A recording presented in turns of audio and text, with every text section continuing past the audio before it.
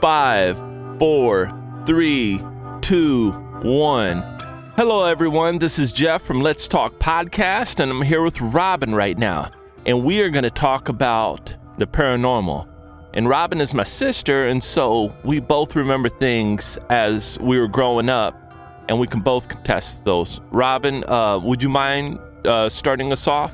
Sure. There are things that you witnessed from when we were children. Of course, you know already that we were exposed to a lot of things that a lot of children wouldn't have been exposed to, having to do with the occult and Ouija boards and seances and witchcraft and horror fiction novels and horror fiction movies. We just grew up in a house that was really, really into that sort of thing. And so when you were just a toddler and Robert and I were maybe, 8, 9 years old, or 9 and 10 years old. Yeah, closer to 9 and 10 years old. There was a hurricane that came through. I cannot remember which hurricane it was, but in those days, especially if you lived in a trailer like we did, the electricity would go off for days at a time. And so what had happened was that the electricity went off, and it was particularly scary for us kids because we were so used to being scared by all this occult activity that we were exposed to. And we had grown-ups in our life that thought it was funny to make us afraid. So for there not to be the hum of fans or for there not to be any light, it was just very, very scary for us. And so typically in the morning time, we wouldn't be afraid anymore. But and maybe that's why this apparition showed up. But we were all asleep on the floor in this little trailer. Mom was on the couch. Dad was back in their bedroom. And you and me and Robert were all asleep on the floor in the tiny room in this trailer. And I looked up, and it was just about getting to be daylight. I looked up, and there were these what looked like 2 lights on the closet door. And I was like, wow, those really look like eyes that are looking at me. And so I kind of waved my hand to see if like the light was coming from somewhere outside.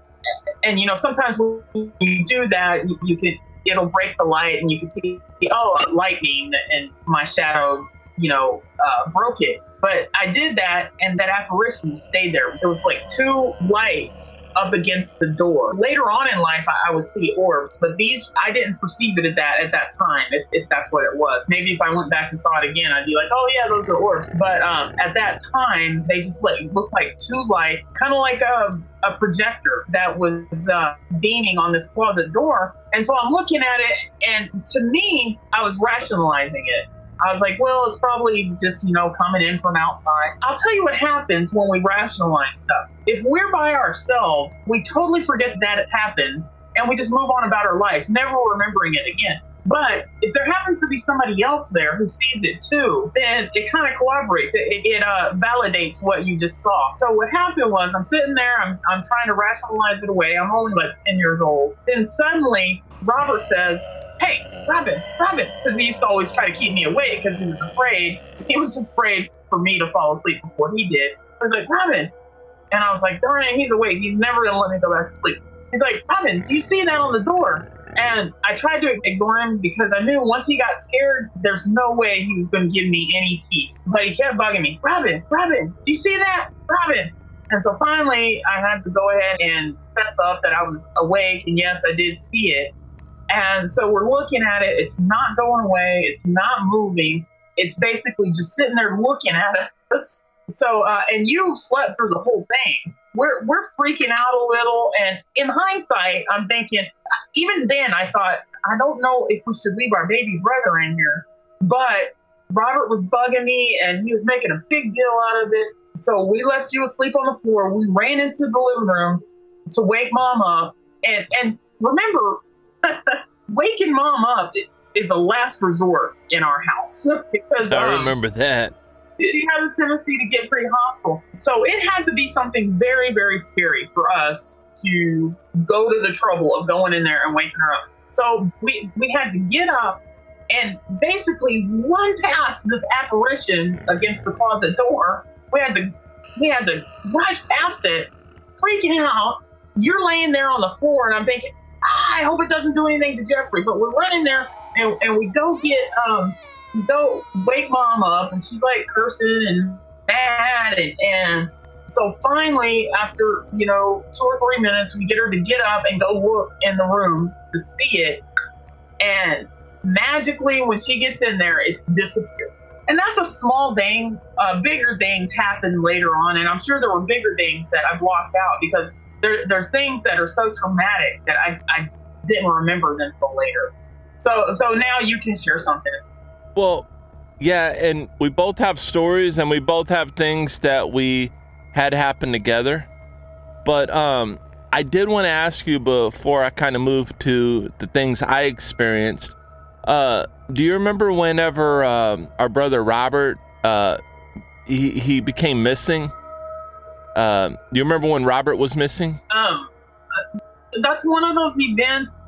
I prefer not to talk about that right now. I'd rather talk to you personally about that later. Okay. Because there's some things that whole period of time was traumatic. But just for the record, the house where that happened is the very same house where you said, I don't know if I'm allowed to say this, where you said that thing came out of the wall and you were only a baby. It just happened to be that same house that you saw that happen. I know that you have your own memories of that. If you could tell how you remember it, and it just so happened that I was there that day too. I'm the one who picked you up. So go ahead and tell that story if you wouldn't mind. Okay. Well, whenever I was very young, I don't know how old I was. All I know is that I was, barely able to walk. And that could be because I think you said that I kind of started walking late. Or was that talking?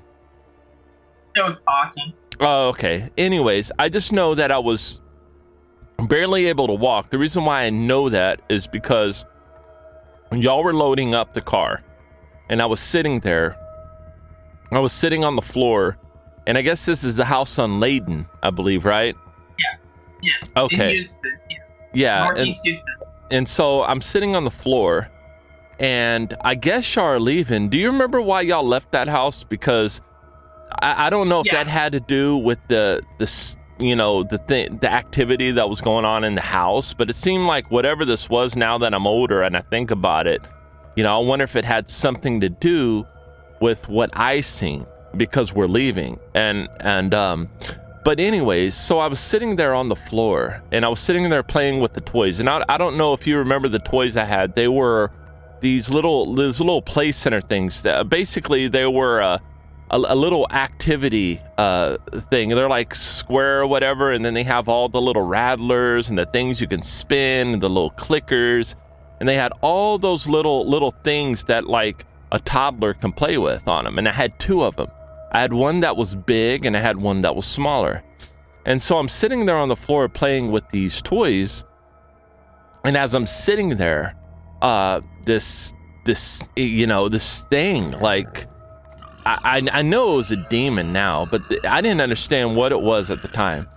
But this thing stepped out of the wall, and I'm sitting there, and it steps out of the wall, and it's looking at me, and it looked, I know people are gonna ask, oh well, what did it look like? And I remember what it looked like. It looked reptile-like, and when I was so young though, I wouldn't know if it was a demon. I didn't know about monsters. I didn't know. All I know. I don't even know why I remember it being so young, but it was standing there and it looked reptile-like. And, because I can take that image and then I can, I think about it now and I'm able to kind of relate it to things because I'll never forget what I saw. And it was standing there, and I knew, even as young as I was, I just knew that it couldn't do anything to me, but it wanted to. And it just stood there.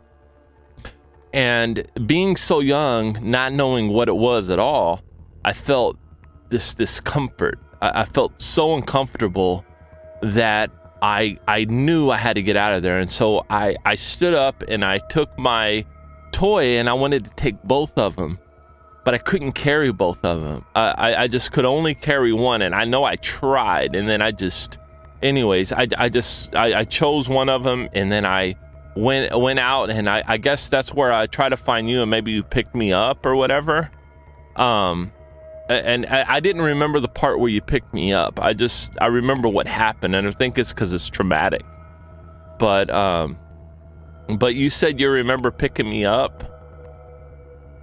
Yes, I remember that day. I was between 8 and 9 years old. I think I must have been 8 years old. And how old would that make me? Yeah. That's what's so fascinating about this story. Typically, people don't remember things when they're that young. You talked about being a toddler. You were not a toddler. You were an infant still. You were basically maybe 14 months old at the most. Oh, so I was barely walking. So that makes sense. And we were going in and out. You were there playing on the floor in the hallway. Do you remember? It was a hallway. Do you remember that part? I was in the hallway, and I remember the hallway. I remember the door, and yeah. So what happened was we're going back and forth. You were very good about entertaining yourself, and every once in a while it would look like you were interacting with someone else. But on this day, you were just playing by yourself, not bothering anybody. And then suddenly